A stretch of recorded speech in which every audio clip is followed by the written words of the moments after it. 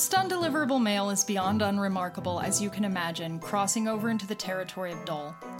A series of mundane correspondences detailing travel plans and financial matters, or even, dare I call them ordinary, emotional matters that are no more interesting to those uninvolved than the nocturnal adventures of others such are dreams. Of course, every rule has its exceptions, and that is the case with the undeliverable mail that never made it to Westermark Manor, so named for the surname of its former inhabitants, scattered on the winds like embers after the fires. The second correspondence is Daniel Westermark's journal, sent to the manor seemingly due to the fact that it was his last known address and on the assumption that it would be forwarded to any living relatives after the destruction of all but the administrative wing of the asylum where he spent the last of his days, a place where he presumably would not have been allowed a pen for fear he might hurt himself.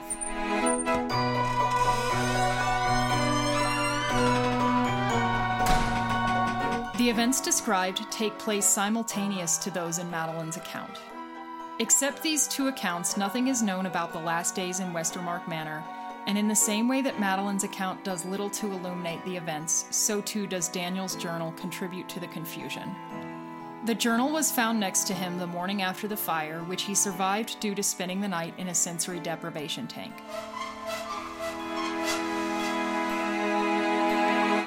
When rescuers approached Daniel, they were met with hostility, which they attributed to confusion. Although once Daniel was restrained and his journal was delved, the words inside were used to build a more robust justification for his institutionalization, despite that his ranting would have been sufficient. I can add no further pertinent context and will begin reading the journal now.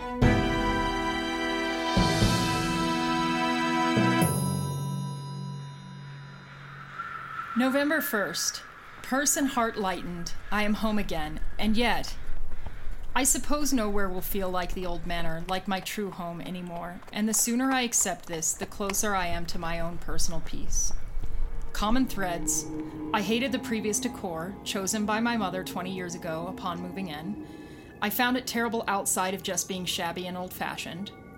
But similarly, I hate the current ornamentation which Morgan and I let Madeline pick out, for it gave my dear sister something to do, a way to feel useful, and good practice, for throughout her life she will be expected to keep up on the trends and fashions, just as I will remain excluded from the same. I've always wondered if I would have a flair for such things, but Father always used to say that this is the realm of women, for they are more sensitive to their indoor environments, so I will abide by my sister's chosen wallpaper.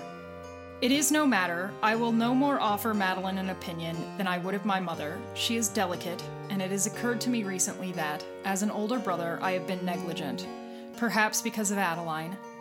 Now, with mother gone, my father a voice in my head, and my living sister in a nearly perpetual agitated state that occupies a considerable amount of Morgan's time, it occurs to me that the fragility of the fairer sex is frightening to me, although perhaps more so is my expected role as their caretaker, a position which I only ever seem to fall inadequately short of. I want to ask Morgan if he feels the same way, but more often than not, he is in Madeline's company, and she seeks him out, meaning that even should we find a minute alone, us brothers, she is liable to overhear, which could entice in her a fit, and at best cause my sister undue hurt. Besides, if he is not, I will have revealed in myself a shortcoming, a vulnerability.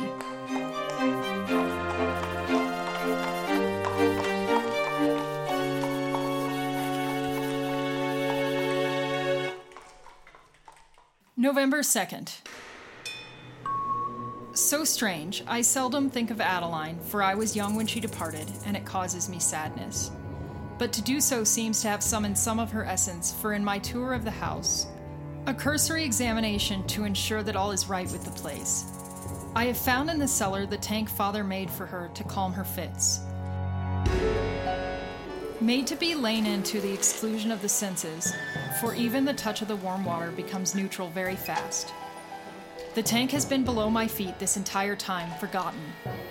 Father let me try it one time when I was very young and showed me how it works in detail, explaining to me the entirety of the engineering involved. It is disheartening to me that while I remember the warm water and the still quiet of immersion in the tank, I can neither recall the functioning of the knobs which fill it, nor the cleverness of its design, utterly lost the details of my father's ingenuity. It did not seem like the kind of memory to hold on to at the time. The afternoon was so mundane. But upon discovering the tank, I would love nothing more than to relive just such an ordinary time with him once again, although I am unsure if I measure up to what his idea of a man is.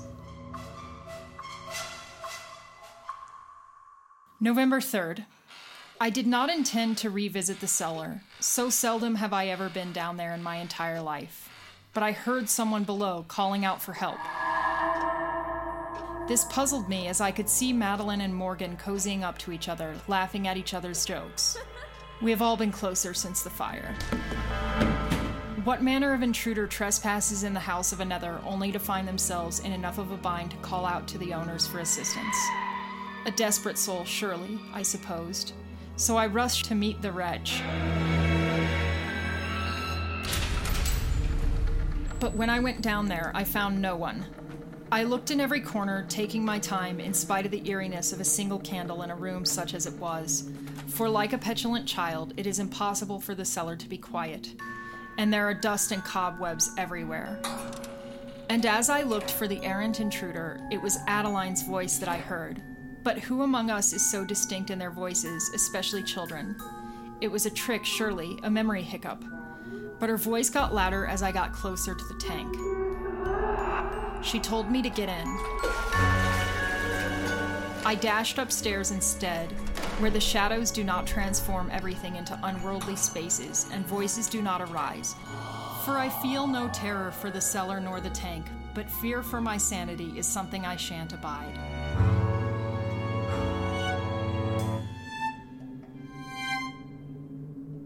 November 6th.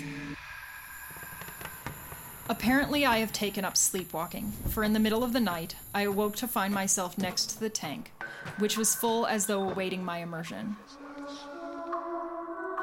Whispering to me were voices. It is unclear to me whether these are what drove me, or if I arrived by that wretched enticing object on my own. It was Adeline's voice, but in chorus with itself.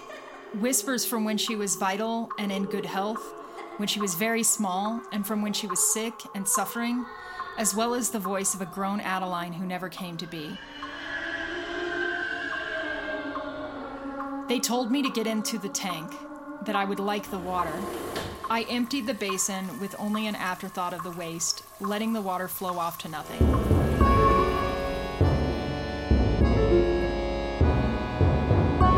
I asked Morgan if he remembered the thing, requesting his presence in the cellar. He put me off. No one else cares. I am hardly taking liberties if tomorrow I begin the task of removing the abhorrent object from our house.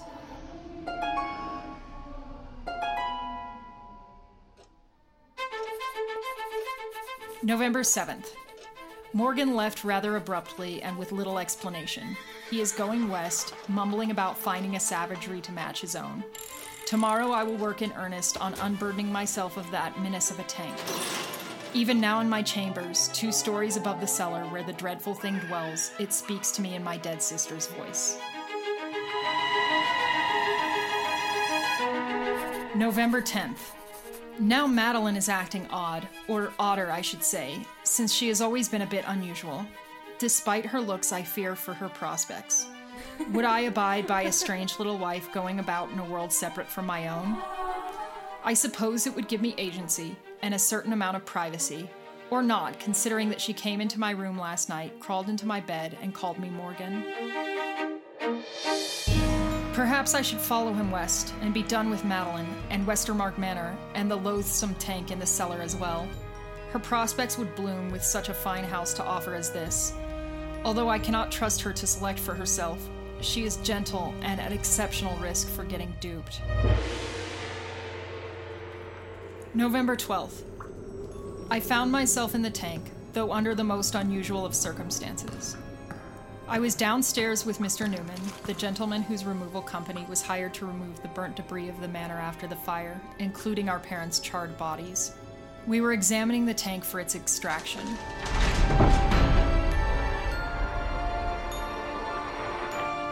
He asked me if I had ever tried the abominable thing, myself, as we looked down at it. I answered that I had a long time ago and explained Father's purpose in constructing it. He pointed out the wisdom of such a device, comparing it to miracle healing springs bathed in to cure all manner of ailments. I was in the process of agreeing that the science of it was all very interesting and was ready to ask for more details out of politeness more than curiosity, only to find that an unknown quantity of time had skipped and I had undressed and immersed myself in the tank. Mr. Newman was gone. It's not as though he would have remained while I disrobed, which, remembering nothing, I can only hope that I did outside of his company. It is much worse than this, though. I awoke to violent flashes in my mind, committed by me, although the images I was conjuring would have left evidence of which there was none. I am unsure at what point he left. Unknown also are the specifics of what had occurred in his presence or absence. Until I dressed and went back upstairs, I was utterly unaware of the time, since there are no indicators of such in the cellar. The hour approached midnight. I had spent the entire afternoon and evening in the tank, with no memory of the man's departure or any of what followed. Ah, what, if any damage, have I done to my reputation and that of my family? Additionally, and this question burns much brighter for me, what was it like to be immersed in the tank for such an extended time? The manner in which I found myself there was such a shock that I rushed away. Now I am safe in my chambers, and once again 2 stories above the wretched thing. I am relieved and more determined to rid myself of the menace that is the tank, but uncertain of my ability to. This is both due to an ever-growing curiosity, an itch that must be scratched, and that I fear that whosoever I bring down to the cellar with me will be witness to scandalous behavior that is beyond my control. I, the unwitting deviant. November 13th. I went into town to speak to Mr. Newman, preferring to address any violence or controversial behavior, if necessary, rather than having it hang over my head, festering. He was puzzled not by my audacity, but that a gentleman such as I might let a date slip in my mind, and he confirmed that he would be over to remove the tank on December the 8th at noon. I shook his hand and thanked him, giddy and elated at his mundane vision of me, despite that I was unable to offer a satisfying explanation for my lapse that required I confirm our appointment, since I was not there to change it. Surely he finds me odd, but there is little remedy for that now, so I took my leave of him as gracefully and quickly as I could. November 15th. Whispers wait around corners. If my heart is not in the cellar, it is not in what I am doing either. The dry world above holds nothing for me. The world below is infinite. November 20th. I got in the tank, this time of my own accord, nearly, for there were the 3 voices of Adeline. Whispering more than prompting, words almost inaudible, but all that I could understand were that the voices proselytized the virtues of the tank.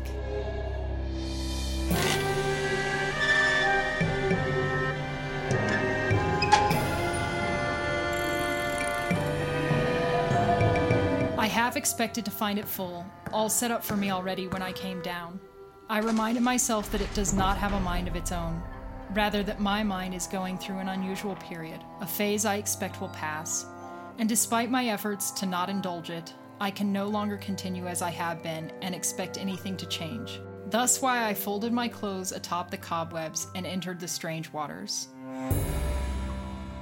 Once inside, the water was pleasant in an all but incomparable way. If only my bed could offer me such comfort, I would be the most well-rested man ever to have existed. Everything was warm and all was quiet around me. The sensation of floating eased all ills. My mind was, even if ever so temporarily, still. And when I got out, the voices of Adeline were no more. I do wonder if this has to do with the very delectability of the experience of being in the water, as if the quietude were derived from the irresistibility of returning to that tank, a silence of sirens. Of course, that is ridiculous. My mind was soothed by a curiosity satisfied, rather than outside forces sated by their ability to convince me to indulge a very nearly unwitting return.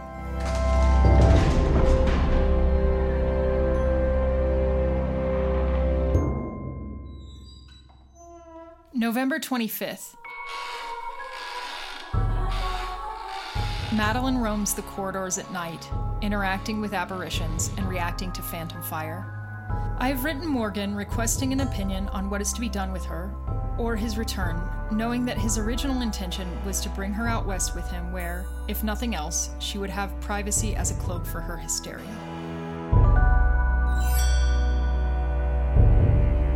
December 1st. I find myself in the tank every day anymore. Given the choice between the tank and sleep, I will choose the tank.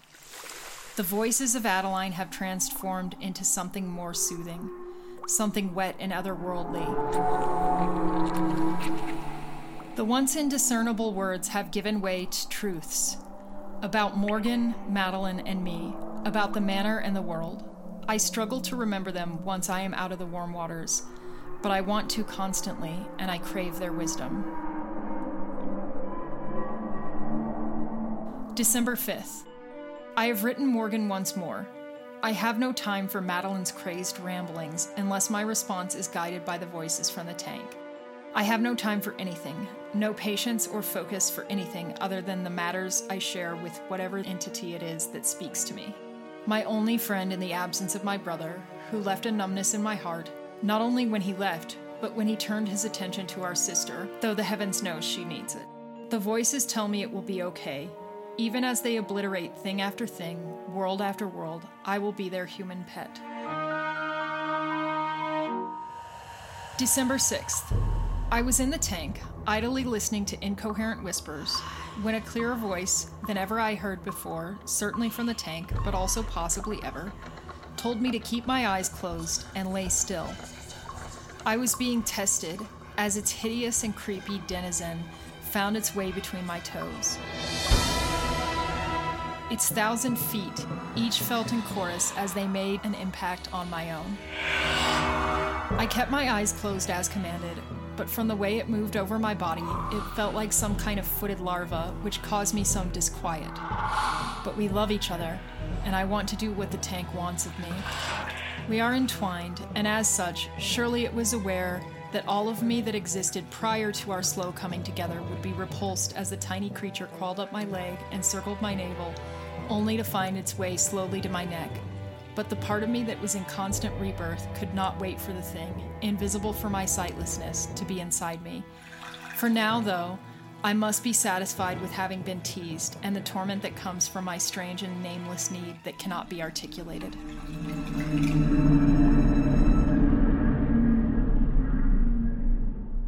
December 8th.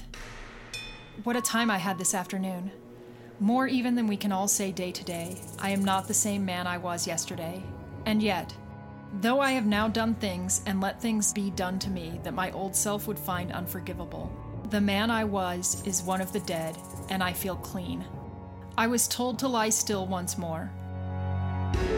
Oh, how I have come to enjoy being commanded, how I savor the perfection with which I fulfill that which is required of me. I asked if I could keep my eyes open this time, correctly anticipating the return of the crawler. I could feel the tank's driving force crawl the pathways of my mind, examining how I would react to what was happening next. I was told that it was desired that I watch. I found myself aroused as I never had been prior, as the thing crawled through my toes once more, impatient to find its means of ingress, even if this meant my own death. The little devil might, at one time, have caused me a fright. Its body was armored in little overlapping sections that let it move. This defense was clear above the pale, wet-looking flesh with bright blue veins close to the surface and somehow dangerous-looking. It had beady eyes, so dark as to be infinite and more attractive for being upsetting. If I could, I would draw a picture of them here in this journal in order to look at them, but illustration would not do justice. It had legs all along its body, bland and stubby. Nothing has ever felt so good as they found their way across all of me, including my eyes and lips. Everywhere they ventured, I anticipated a point of ingress. But this expedition all over me was a reconnaissance mission of sorts, for, led by its little antenna, it made its way back to my stomach, pausing above my navel before plunging in, pushing down until the flesh yielded to it, and I felt its entry on my spine and in my bladder, and all the way down to my bowels. Its legs grew inside me, curiously. I could feel them do so while simultaneously seeing and feeling the dark cavern of my own innards as the thing and I made our way to my spine, where we grew that we could coat each bit of bone. Our spine became our base as the appendages grew to line each nerve and vein until we were one being inhabiting all of the same place and inseparable. Every previous illness and weakness I ever experienced burned away at the vicious yet delicious fusing. And, despite myself, I found that I feared I would faint before realizing that this was not something that would happen to me again. I am become all that I ever envied in Morgan.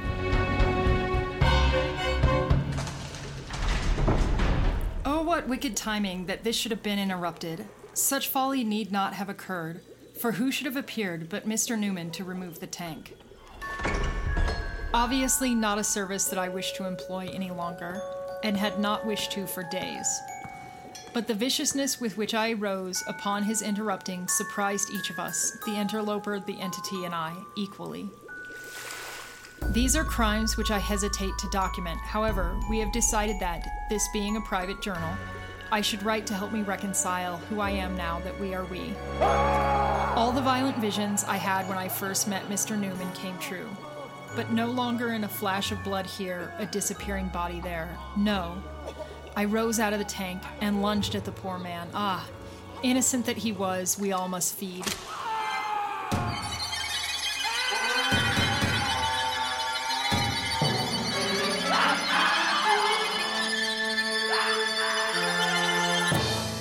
I tore at his flesh with new nails that I had not had prior to the tank.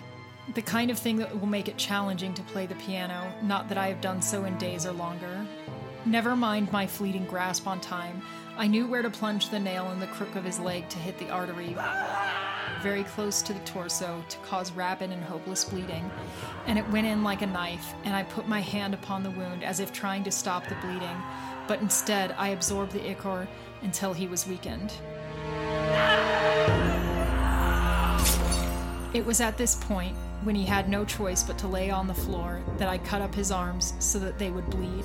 I slashed at the center of him, eviscerated his legs, and massacred his face before laying upon him, and absorbed first his blood, and then his flesh, and lastly his bones through my very pores. I was left laying face down upon nothing, so thoroughly had I absorbed the man. We wore nothing but my own smile, provided by the entity from the tank, but upon my face nonetheless.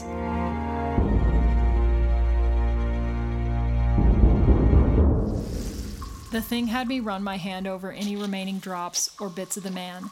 Its antenna protruded from my palm, and we cleaned the room until it was as if the man had never existed at all. I got back in the tank and waited for the guilt to come. When it did not, I knew I was lost.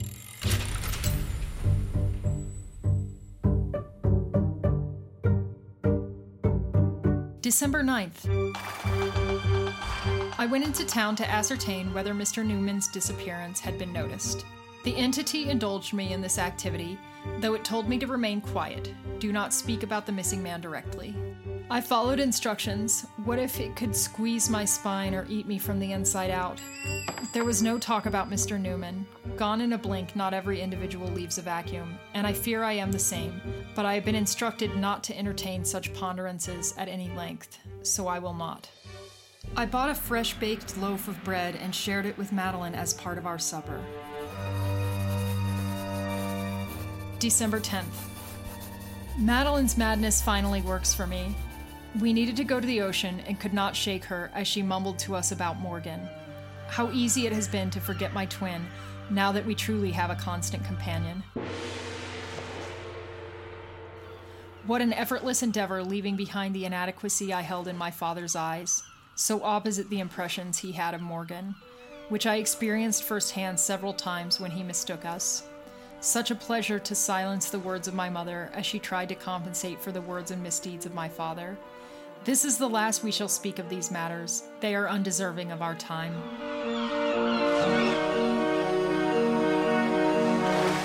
We needed to go into the sea in order to expel our first attempts at procreation into the brine.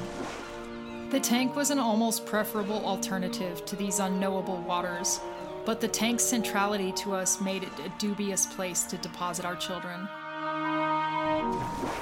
For there was the possibility that the tank's water is minerally deficient, and should the need arise to drain the tank with the children still tiny inside, we are unaware of the location of its output. Besides, we can survive without our children, who may not yet be viable, but all the parts of us that matter reside in the tank, which we could not live without.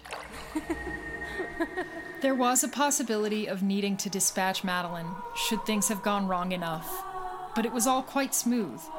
I stood at the shore, and the little children crawled from my eyes like tears.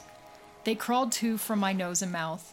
I couldn't fully see them, but despite their abnormal form, close to that of the entity, I liked to think that some of me was within them as well, despite that they were cyclopean and armored. Dozens of them crawled out to the sea, and when I was done, I cut in on Madeline's dance with no one, half sure that she would convince herself that I was Morgan. It is my belief that she caught our good mood, at least ever so slightly.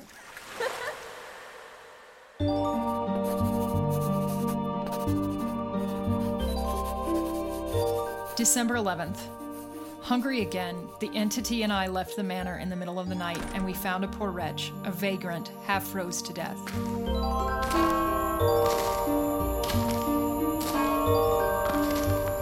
He was suspicious upon our approach, but all we needed was to get close enough to snap his neck and lay atop him as we had with Mr. Newman.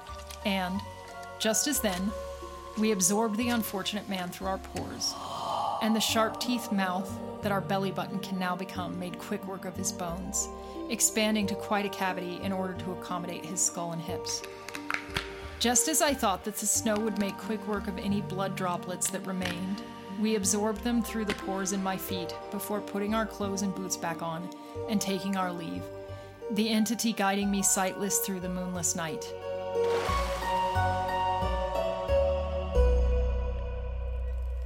December 12th. We are spending as much time as we can in the tank.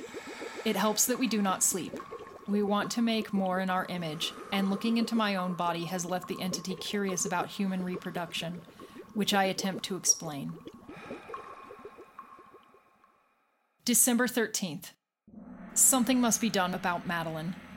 Since the events of last year, she proclaims to fear fire above all else, but we found her in the parlor, alone in front of an uneaten meal, across from my own neglected plate, running her hand through a flame, lowering it with every pass through, until she knocked the damn thing over. Careless. If we could, we would send her out west to Morgan yesterday. He is perhaps the only person alive willing to accept the burden of her, and has for whatever reason attributed the same quality to me. December 15th. Last night. We cannot agree upon what to think of last night. I cannot hide my disgust and revulsion, while the entity assures me that I was chosen for my ability to not succumb to such base and human neurosis, and so I try to bury my thoughts unsuccessfully. I cannot hide anything from the entity, especially in the tank where we spend a considerable amount of our time. Madeline almost burnt the house down. The entity and I had to put out a fire on the bookshelf just as it grew to a size where it would have been impossible to do so, except that we were able to produce a fountain of water and bile from our mouth at will.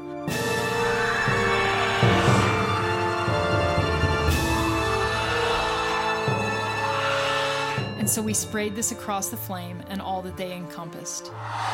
I could imagine drawing criticism for ruining books from my father or even Madeline, but my dear sister didn't even stop dancing to notice what was going on.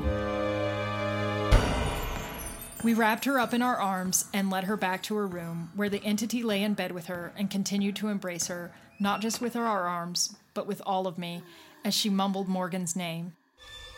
I had always thought that their closeness had limits, which would make me worse than the brother who suffered my judgment on more than one occasion, except that it wasn't me, it was the entity. I would never, she should not have let me.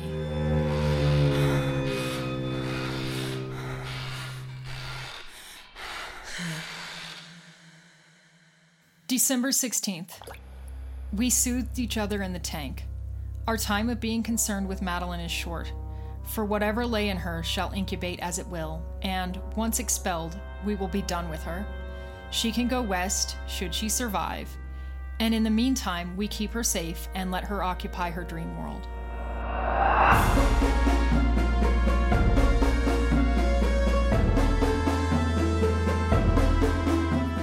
December 20th. We tied Madeline up and put her in the tank. Except her mentions of Ethan Newman, who to the best of my knowledge she never met, all is going to plan. December 23rd.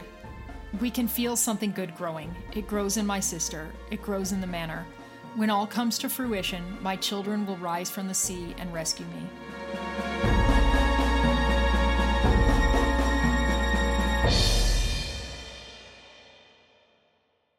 Daniel was found in the tank the night of the second fire, journal next to him. Although it was retrieved and shared with those in charge of his care, it was his words that made it apparent that an asylum was necessary for him for the rest of his days. Curiously, the asylum, housed on an island for the safety of all, was destroyed by a natural phenomenon. There were no survivors or witnesses, but it was an oceanic event that demolished the building, and the foundations were teeming with armored sea creatures that were otherwise unknown and described as otherworldly.